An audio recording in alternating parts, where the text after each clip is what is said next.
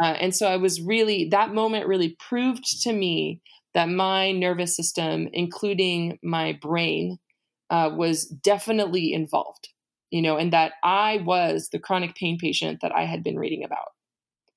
And that was really a turning point for me, because then that was the 100% in moment where I said, oh, okay, this is truth. This is not some theory that applies to some people, but not me. I'm the exception. I said, no, I am that person. I fit all of these things. I have some components of these different patterns that we see when people have chronic pain. And so it really was what I needed to experience in order to really buy into, like, okay, the nervous system is my problem, and that's where I need to really spend my time and attention in order to get this problem to go away. Welcome to the Health Heroes podcast, where we hear stories some would consider miracles of people healing themselves of unsolvable health conditions. Prepare to be inspired and left in awe as people describe how they actually went through their own journey. Health Heroes is sponsored by Remedy, a chronic pain relief app that takes a new integrative approach when nothing else seems to work. You can find Remedy on both app stores by searching Remedy Chronic Pain. Hey, Amber. Thank you so much for joining us. How's your evening going? It's going great. How about yours? It's not too bad. I'm excited to have you on here and just kind of ask about your story. I know it's incredibly compelling, for the people who are listening.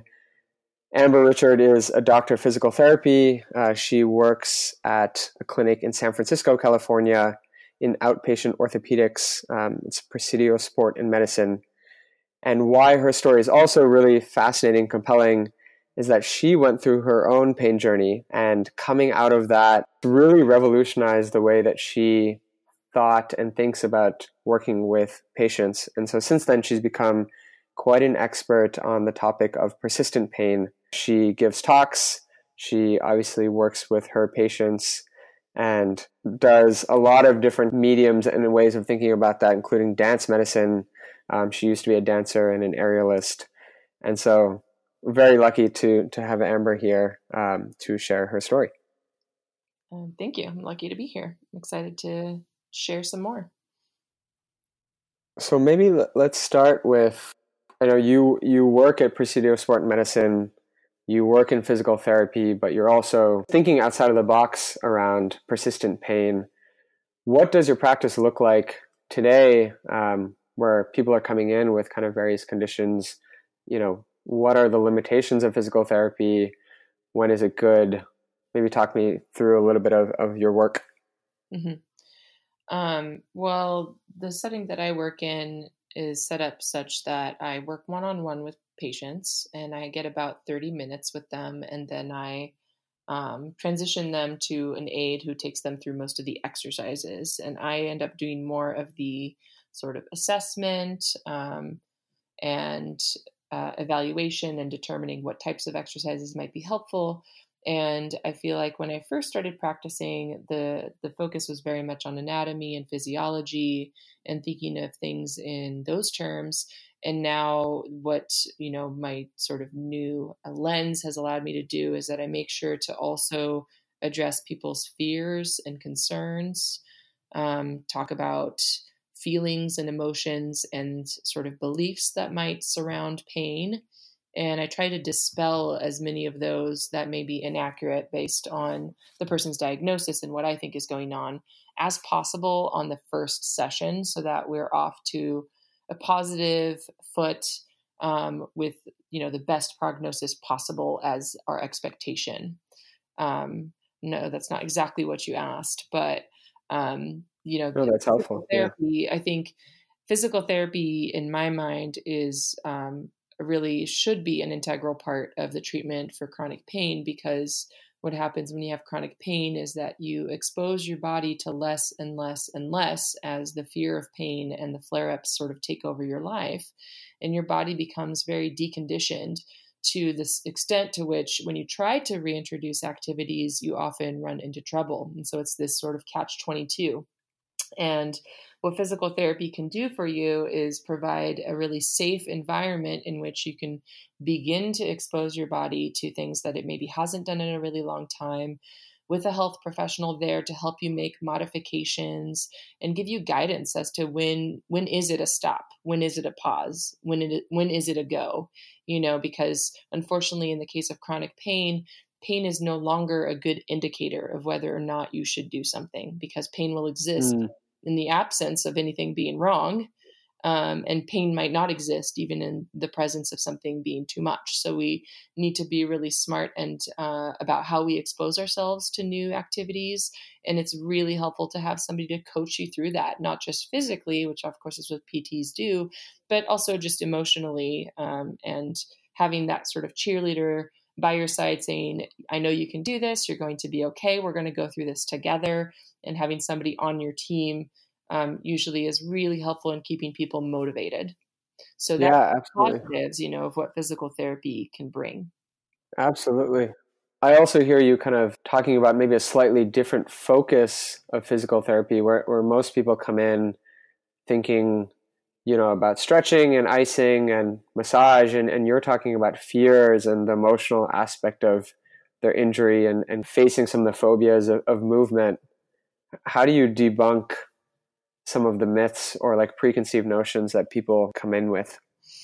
Well, it's a lot of education. So, I think one of the other things that's really nice about physical therapy is that in general, we get much more face time with our patients. So I see people for 30 minutes at a time, and I see them sometimes twice a week, and I see them for several weeks. So that gives me enough time one on one with somebody to really talk through some of these concepts and give them the framework in which they can start to understand what's happening much better.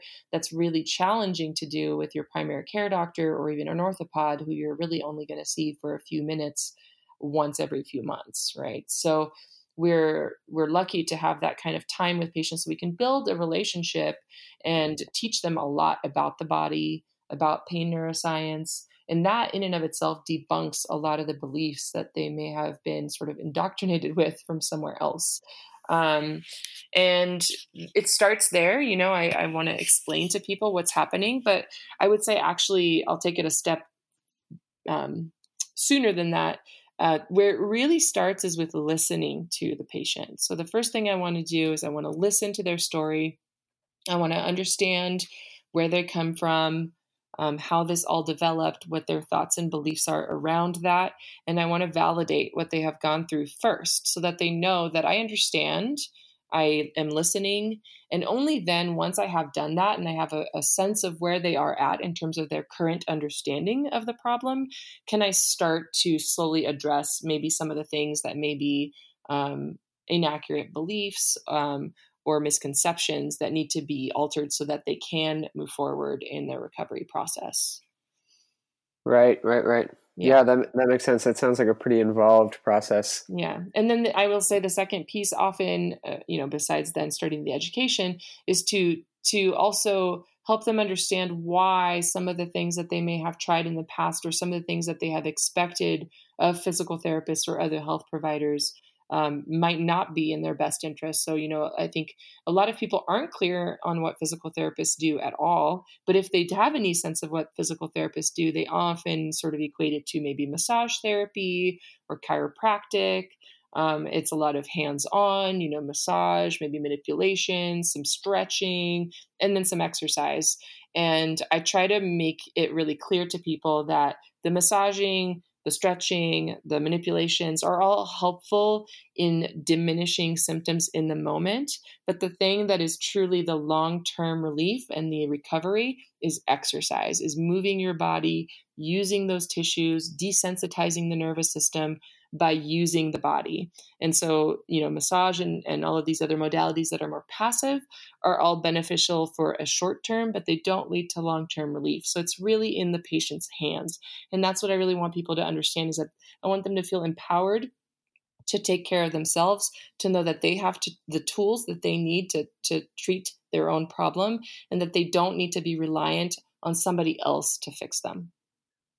Yeah, that's really important because there is all that time between sessions, even though you're seeing them twice a week, where, so many other things are happening, whether it's the way they move or other activities that they're engaging in that may be detrimental to their recovery. Absolutely. And I have to tell people that all the time. I can't undo in one 30-minute session what you have done in the last week. So you have to be on your team as well. You have to be an active participant in the recovery process. And the more active you can be with guidance, the better you'll do. Does that advice or the education that you're talking about, does it change based on, in the case of persistent pain versus acute pain? And what is that kind of distinction? How do you treat those differently? Mm-hmm. I would say that there are some slight differences, but the more I do this, the less I treat them differently, because the best treatment for persistent pain is prevention. So if I can get somebody in the acute phase of an injury and I can explain to them how the nervous system works, and I can explain to them that it's going to calm down, and if it doesn't calm down, it doesn't mean that things are not healing in the tissues. It just means that your nervous system needs time to adjust, and how to sort of read those signals, then we can prevent the persistence of pain. And so I still try to educate people, even with acute injuries and acute pain, on what pain means and what it might not mean. I just maybe spend less time on that and more on really treating the tissue issue, because we know that in the case of acute pain, it is more related to tissue issues. But then when it's beyond 3 to 6 months, it has much more to do with that nervous system becoming hypersensitive. Right. But the exposure process is essentially the same.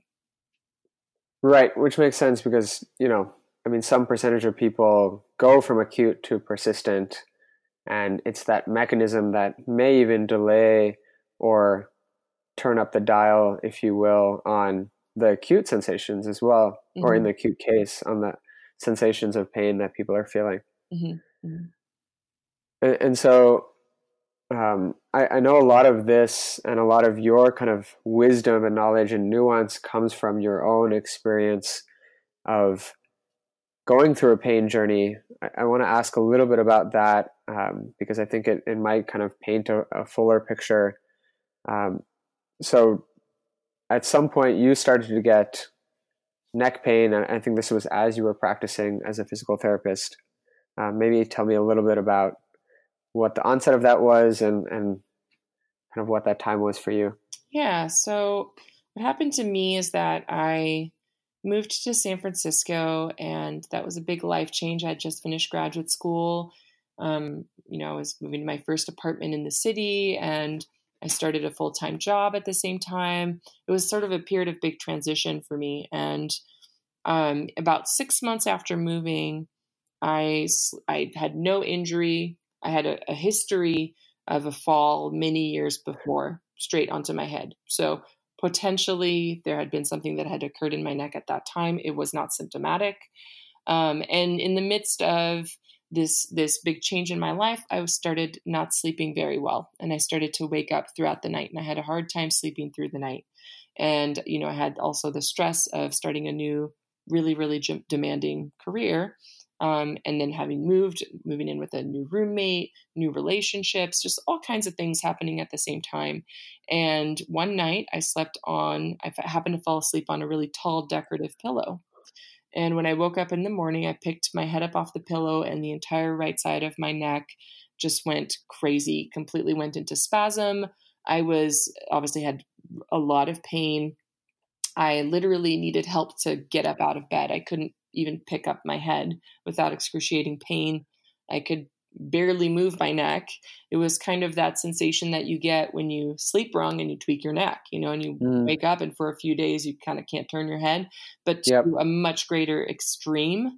And I had some numbness and tingling into my right hand. So of course, I'm a physical therapist who has learned all of the anatomy. So I'm already coming up with a differential diagnosis of all the possible terrible things that may have happened. And essentially in the beginning stages, it was episodic. So it would flare up usually overnight. And it would last a few days, and then it would sort of calm down, but almost never make it to totally normal. And then I would flare it up again. And as my nervous system got more and more sensitive, it took less and less and less to trigger that flare up until the flare ups were coming closer and closer together. And then finally it was truly chronic pain, where I had pain all the time. when I woke up all the way to when I went to bed, had pain at night. I mean, I would wake up and have to lift my head up every time I turned over in bed. So it was pretty bad when it was. Wow. Yeah. And a lot of weird sensations. I had sort of a sensation of crawling on my skin, hard to describe, scratching, these weird sensations that your nerves can create that don't really make sense. And once it was chronic, it really was rather depressing. And I really struggled to deal with it. And I will say that even before I learned all of the neuroscience around pain, I did notice one thing, which was that when I was treating patients, I didn't feel it because my attention was focused on my patient and what they were saying and being engaged with what they were going through. And so my brain didn't have time to think about what I was feeling in my body. So I would get breaks from the pain when I was focused on others, which is, of course, makes sense when you understand where pain comes from, but maybe at the time didn't make as much sense to me. Was there a point where you became overly concerned and you saw a doctor or a professional to get it checked out for some of the things that you were maybe expecting, or some anxiety around a worse case scenario? Yeah. So I think I'm trying to think when that happened. Of course I work in a physical therapy clinic, but we're all overworked and too busy. So every once in a while I could get one of my coworkers, when we both had a free moment at the same time, to work on me when it was really bad. And that was somewhat reassuring, but nobody really wanted, as physical therapists, we're technically not allowed by law to diagnose. So we were just sort of going by feel and kind of thinking, okay, well, what could this be based off of what we know? And we have a pretty good understanding and we think this is what's happening, but I had no sort of definitive proof. And that's, I think, where a lot of people do get caught up. We feel very uncomfortable with uncertainty. And so at some point when you sit in that uncertainty long enough, you think, well, I need a definitive answer, which is completely understandable. And so I don't remember what specifically prompted me. I don't know if there was a specific flare-up or something that happened, but I decided to go see my primary care doctor to sort of get the ball rolling, because of course I know how the medical system is. So I knew it wouldn't be so easy to get an image. So I said, I'll go in, I'll mention that I have this problem. They're probably going to make me take an x-ray. I know that's not going to show a whole lot, but eventually I think I might want to get an MRI. So I went in and, there was a very cursory sort of screen of like, well, it looks like you've got some muscle tension here and we'll order an x-ray. And I tried to ask, well, is it possible to just get an MRI? Because I know an x-ray, I'm not worried about a fracture. But that was just, no, we got to get the x-ray. So I got the x-rays and I, this is so funny that this is the reason I never got the MRI. I got the x-ray and all it really showed was a flattening of my cervical spine, which is really common when you have sort of basically whiplash, chronic whiplash symptoms. Your muscles are really tense and they're sort of tugging on the spine. And so there's a bit of a flattening of the natural curvature. And that's all that says, right? So I knew that, and I knew that it wouldn't show any fractures or anything crazy. And so then I was like, okay, I've got the next step, which is going to be to get the MRI. But then I got the bill for my x-ray, and my x-ray cost me over $900. Oh my God. For an x-ray. $900, which just right there, I could go on a whole rant about what's wrong with our medical system, but I won't. And because of that, because of the cost, I said, well, I can't afford an MRI if an x-ray is $900. So I said, well, I'm just going to have to figure something else out. And so I made the decision, I think around that time, to really just start, I did the thing that everybody does, which is that you think, well, eventually it'll go away and I'll just ignore it and I'll just do the stuff that I've always done that seems to work, instead of really saying, okay, I have to focus on this problem and I need to really problem solve and think of it as a puzzle and start to put the pieces together. I was hoping I was going to get the easy way out and it would just kind of sort itself out. Right. Sure. So I got to that point where I said, okay, I got to really figure this piece out. And so I, started looking at my ergonomics and decided, okay, I need a standing desk. I don't want to have a sitting desk anymore. And then I started working on my posture. And then I decided, okay, I need to see a physical therapist on a regular basis so I can actually get somebody to be on my team, and give me the external perspective. Because even as a clinician, what I have learned from all of this is you cannot be objective when it comes to you. It's not possible. And so I needed somebody else to take a look at me and somebody that I trusted. So I did that, and things started to improve. I went from having chronic pain to again being in that episodic stage of coming and going. And it was still relatively easy to trigger things, but it was not there all the time, which was a big relief. And and then the next step in my journey, I think, was actually a patient who came in and who I worked with, who had this nerve hypersensitivity issue and this year-long history of chronic pain as a result of it. And she was actually the person who said, I somehow I read this workbook and she passed it on to me, and it was a workbook on the neuroscience of pain. And so I read that, and I was like, oh, this is all really interesting. And I'm reading it, and I'm not at all thinking of myself. I mean, I really don't see myself at all in these pages. And I'm thinking of all the patients that I see that I think, oh, well, that makes a lot of sense. And well, of course, why didn't I learn this in school? This totally makes sense. I see this every day. I've known for years that the people who think they're going to get better tend to get better. And the people who come in believing they're not going to get better don't tend to improve. And that I know that there's a mind-body connection, but this is giving me some real scientific data to show why that is true. And I'm imagining all these scenarios, and none of the time that I'm reading all this information am I thinking about myself as a chronic pain patient, applying it to myself.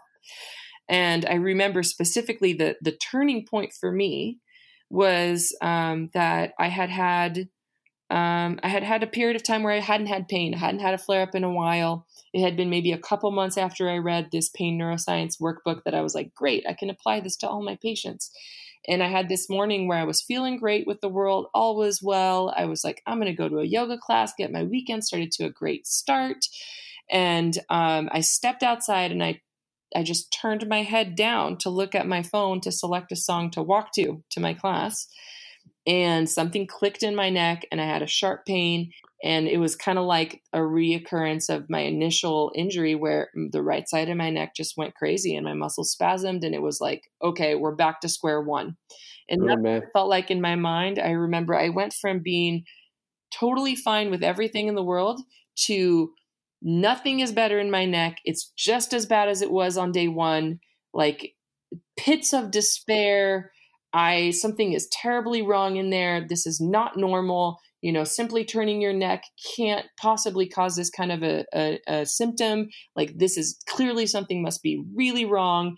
And I went from, okay, I think I need to get an MRI. This is the next step. I need to get an MRI. Something is horribly wrong with me. And, I'm probably going to need to get an injection. And if that doesn't work, I'm probably going to need to get surgery. And, I've seen lots of people after surgery. And what if surgery doesn't work? What if I have a failed surgery? What if I never get to be a practicing PT again? And I just snowballed. And I went from being perfectly fine to crying in a state of complete despair, feeling like nothing had gotten better. And in fact, my neck was, a mess and broken. And I even went so far as to call actually posted on Facebook, like, does anybody know where I can get an MRI that's not going to cost me an arm and a leg? And an acquaintance of mine who's a chiropractor reached out saying, hey, reach out to me because we have an MRI machine at my clinic. And I called him on the phone, and, he kind of told me what he could do for me. And then for some reason I hung up the phone, and I think my fiance talked to me and said, well, I know you're really upset, but it's going to be okay. And he kind of talked me down a little bit. And I realized in that moment, it somehow clicked. I was like, oh my gosh, I'm doing that thing that brains that are in pain do. I am having catastrophic thinking. I'm thinking of the worst possible scenario, all the way down to I'm going to become an invalid and I'm never going to be a practicing PT again. Instead of, giving equal attention to maybe this is just a flare-up that will go away in 3 days. Yeah. And so that moment really proved to me that my nervous system, including my brain, was definitely involved, and that I was the chronic pain patient that I had been reading about.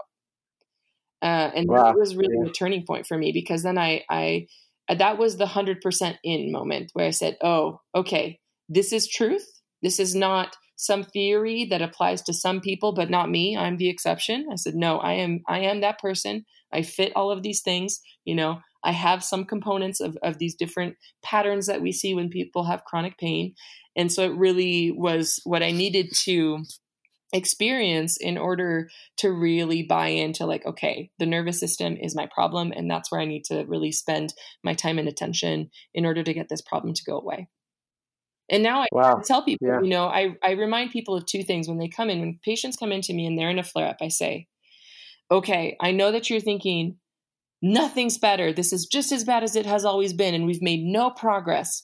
But you need to realize that that's not actually the truth, that this is just a flare-up. And flare-ups have a half-life of their own. And so it's going to take a few days. It's not going to go away right now, but that you are going to be okay. And then I try to tell them, and this is a really good opportunity for you to look at your thought patterns. What are your thought patterns when you are in a pain flare? What are your individual nervous systems, tendencies? Is it catastrophic thinking? Is it anxiety? Is it depression? What do you tend to naturally go towards because that's just what your brain does? And how can we start to address that piece? Right. Yeah. That experience has really informed the way that I help other people through their flare-ups. I can see that. And that such a night and day difference probably between that moment and what happened kind of all the months before of you trying different things and even reading that book and maybe not coming to this aha moment. Mm-hmm. Yeah, it had to be the nail in the coffin proof that I am like all of those people who have this nervous system sensitivity that develops, and it's not our fault. It happens in 1 in 4 people. It's very common. But once you know what's happening, then you know where to target your attention. And if you've been targeting your treatments and your attention at your body, but a big piece of your problem is in your nervous system, you're not going to see the improvements that you hope for. So you have to be willing to have this multifaceted approach. Right. And it's not until you have the buy-in that that's actually something that could be helpful to you that you're going to be willing and motivated to make that happen. So would you say that, I'm kind of replaying back, but there were a couple of key pieces. It was you learning about this and then also having this kind of moment of reckoning where you start to see at least an equal importance, if not more weight on kind of the nervous system, way it responds to some of the catastrophic thinking that you were going through at the time. That was almost impossible to come to maybe before. It was quite a journey to get there. Is that absolutely fair? And I also want to drive home the point that I did not identify with catastrophic thinking, anxiety, any of these other things that were described in the workbook until I had a pain flare-up. When I had pain, that's when it became really obvious what my brain does. So when you're feeling good and you read the stuff, you're like, oh, that sounds interesting. Like, well, maybe some people experience that, but you totally don't, you're not able to be objective, and can't really, pain has this quality to it that allows us to forget it when it's not there, which is a good thing for our survival. But it means that we don't have a very accurate memory of even what a pain experience is like. And so we actually, when we go through it, is when we really have an opportunity to observe, learn, and then shift things. So I've heard somebody refer to their pain as their reminder. And I really like calling it that, because it is a reminder to tune into your body and to listen in and figure out, well, what is your body trying to tell you? And it's a reminder to take care of yourself in more than one way. Yeah, right. I think that for me, that's been a continuous pattern of it reminding me of very different things. Would you say today, I don't know how many years later we are now, but how's your pain level today? And does it continue to flare up at different points, or what is kind of the tail end of this journey look like? So my pain today is fine. I do not have pain today. I still flare up. Yes, I do have flare-ups. They are much less intense. They last far fewer days. And in fact, the less I worry about them, the quicker they leave. The more I worry about them and think about it, the longer they stay. So I've learned to really have this approach of like, oh, I will say this to people. I almost try to think of it like an itch. An itch is really annoying and it's not a comfortable sensation and I don't like it, but I don't tend to obsess about whether or not it's going to stay there forever. So I try to take that approach about my pain. I'm like, oh, shoot, that pain is there again. Well, that's really annoying. Oh, well, it'll be gone soon. And I just move on instead of, rehashing in my mind the details of like, well, what could this be? And what does it mean? I don't go there anymore. And because I don't go there anymore, my brain is able to adjust, and stop focusing on it. And therefore everything calms down much faster. So I don't suffer from pain the way that I used to. I think that it's easy to think really black and white. It's just the way that our minds work. And so, I do believe that there's always a combination of things happening in the body and things happening in the nervous system. Of course, the nervous system is part of the body, but I'll make the distinction of, your tissues versus your nervous system. And so I have some amount of confidence that there's something wrong inside of my neck. It's not going to kill me, so I'm not too worried about it. I don't have progressive weakness into my arm. So clearly if there is a nerve that's pinched or whatever, a disc that's injured or, some arthritis in a joint, I'm not really that worried that anything terrible is going to come of it. So I don't really worry about it. And as a result of that, I've made a very firm decision that I'm not going to get an MRI. I don't anticipate ever getting an MRI unless things get far more, serious, because you can't unknow what you know. And I would rather not know what's going on in there, because then I can't ruminate on it. I can't obsess about it. I can't freak out about it. I can't stress about it. Instead, I assume, well, something's going on there. I like to say, we all get dings in our vehicle, and I have a ding in my neck. And so sometimes it flares up and it tells me, I need some attention. I might need a massage. I might need you to exercise me. I might need a little bit more stretching. Or maybe sometimes it's telling me I'm really stressed out. I took too much on my plate. Or, there's some emotional something that's going on that I haven't been paying attention to. So I also have learned not to interpret my pain as being purely physical. And I always think, well, I don't just think about what did I do with my body? I think, what did I do with my sleep? What is my stress level like? What's going on with work? I look at it much more holistically, because I understand that it's just my alarm system is ringing, but I don't want to assume that it's because something's wrong in my body. It could be because I'm really stressed out, or it could be many other things.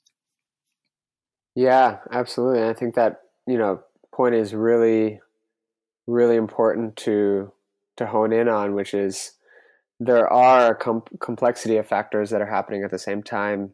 And that may speak to kind of a myriad of different ways to try and treat the pain. What do you think it was for you in terms of practices that really helped you kind of shift your mindset from thinking that it was something physical to seeing more of this mind-body connection, and seeing kind of how both parts are cyclical and really influence each other? Yeah.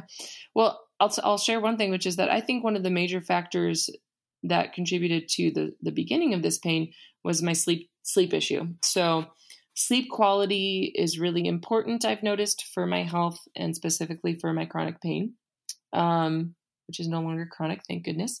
And so I really prioritize sleep quality.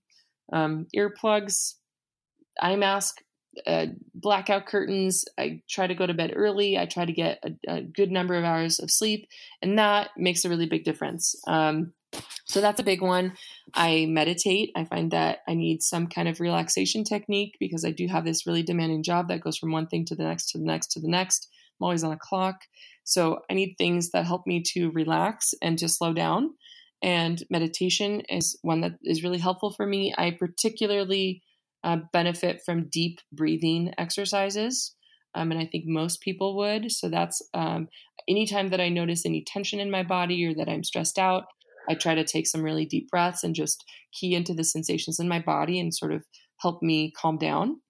And then I went back to dancing. So one of the things that happened as a result of all of these life changes is that I stopped dancing. And because I stopped dancing, I got weaker. And I think that was one of the things that also contributed to this neck injury. And so I went back to dancing. And at first, I could only dance for 15 minutes and then I would have to lie down and let my neck rest because it would fatigue so quickly.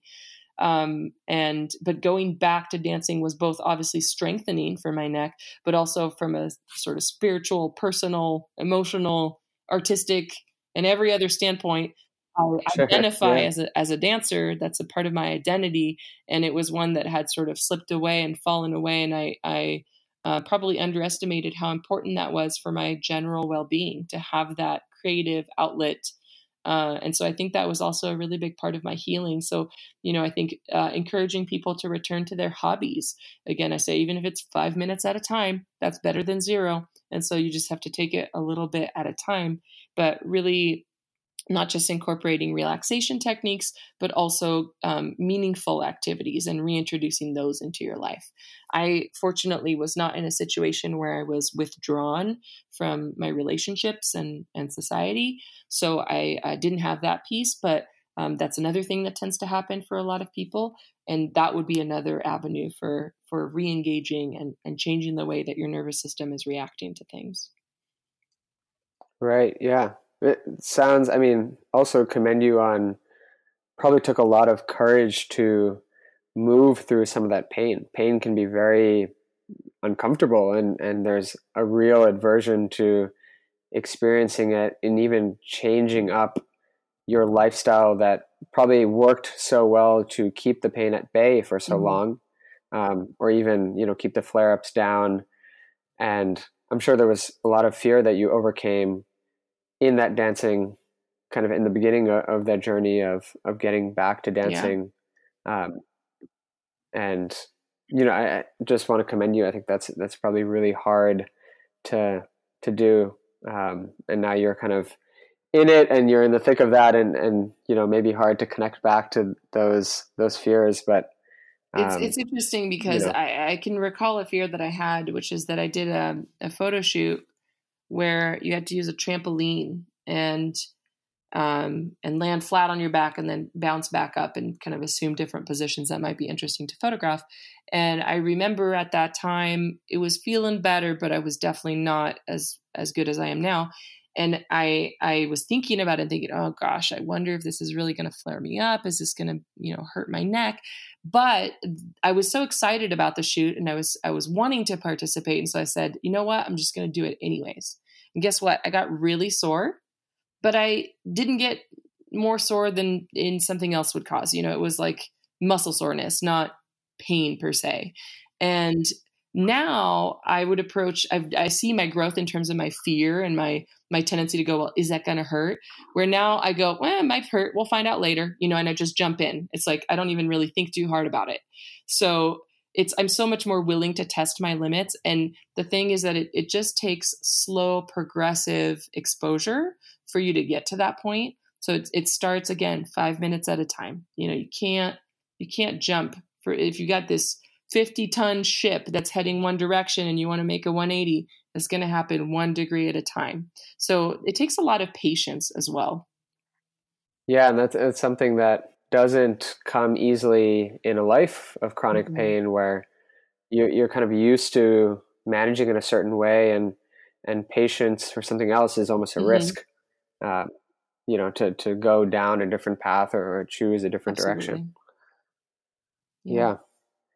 Wow. You have such a wonderful, wonderful story and clearly so much wisdom and experience that you are able to pass on to the people that you work with. And, honestly, just really inspired by the continuous evolving of the way that you're thinking about this and, all the kind of talks on neuroscience of pain that you're giving, just really kind of wonderful impact to the community of San Francisco. And I know the people that work with you have such high regard and wonderful things to say. You. So yeah, thank you so much. When I first learned about all of this and realized the connection and understood what was happening with me, my thought was, if I can just help one person out of chronic pain, it will be worth it. And I still sort of just take that approach because it is a challenging issue to deal with, and it takes a long time to see progress, and everything moves slowly. And so it can feel like you're standing still, but the resilience emerges over time. And the longer I do this, the more I see people get better. And I just think that there's so much hope for everybody out there. It's not over at all. If you're in that place where you're in despair, I have been there and I understand that place. But luckily you're a living, breathing organism that is constantly responding to the environment, and your body and your nervous system is made to adapt. So there is always hope for things to change, and we're not stuck. And that's the beauty of science and the human body. And I just think that the message needs to be spread further so that people can access those solutions and get out of pain.